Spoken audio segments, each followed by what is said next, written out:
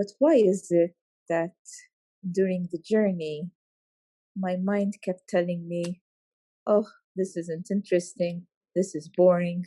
I know this already. Mm. And how can I shut this mind up? Yes, it is good to inquire the opposite way, to ask yourself, so what is interesting to my mind? What does my mind like? What do I find interesting? And that is all fine. You know, it's called your life and your interests and your preferences.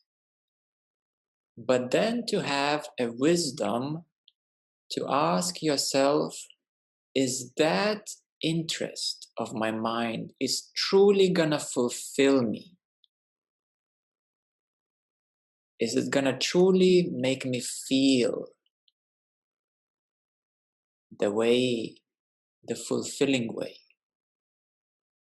Is it gonna truly last?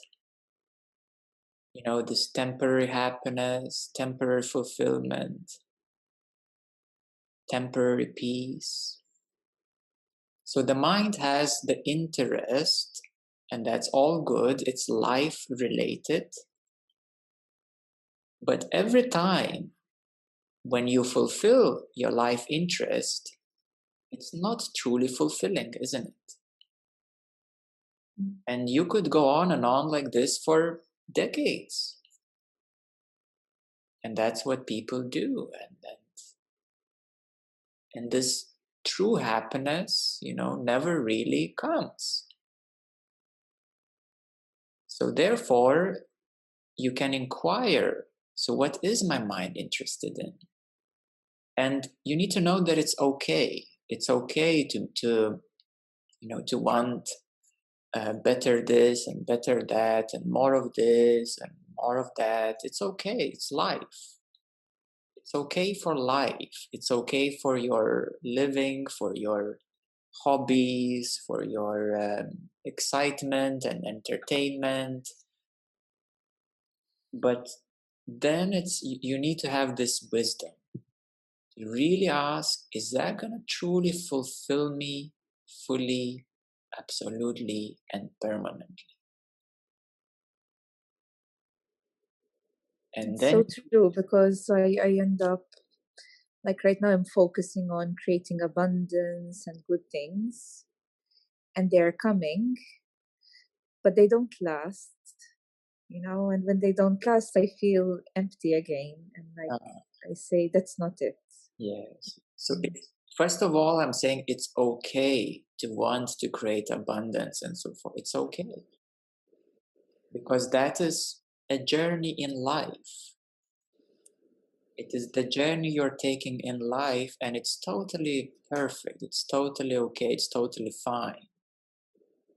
But then you need to become a little bit wiser than life, than the river of life.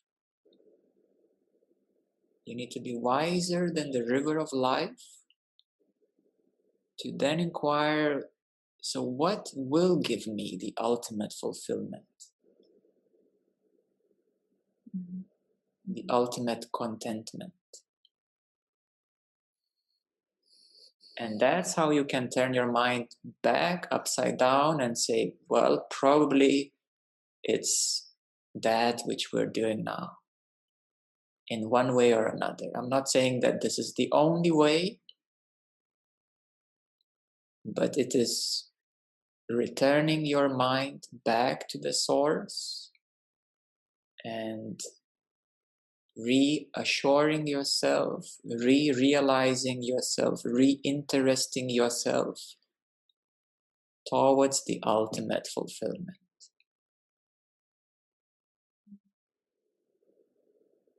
And that's where this kind of the ripening happens of the mind. Because the mind projects itself forward and it says, okay, I should try this and this and this, and maybe then, and maybe then, and maybe then. And then you need to have wisdom to say, well, yeah, that's life. that's relatively relative. Yeah, that's important, but relative. It's life. And then you need to know, but ultimately, that's what I need to do. Because if it's always about this living, chasing abundance, then it gets restless as well. I noticed that periods of rest are needed too. Of course. And this rest means also connecting to the source. Because without it, kind of like there's never any peace and rest in it all. Yes. Mm. It's kind of a dance, between your life and what's going on and the ultimate goal to be truly free and fulfilled. And life still needs, you still, need to do what you do and then to continue developing and growing and learning and enjoying and so forth. And it's all life related, and that's all fine. But then you need to have that deeper wisdom of what is ultimate.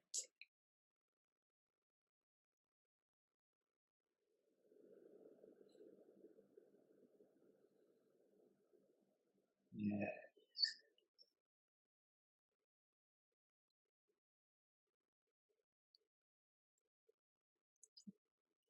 Okay, very well.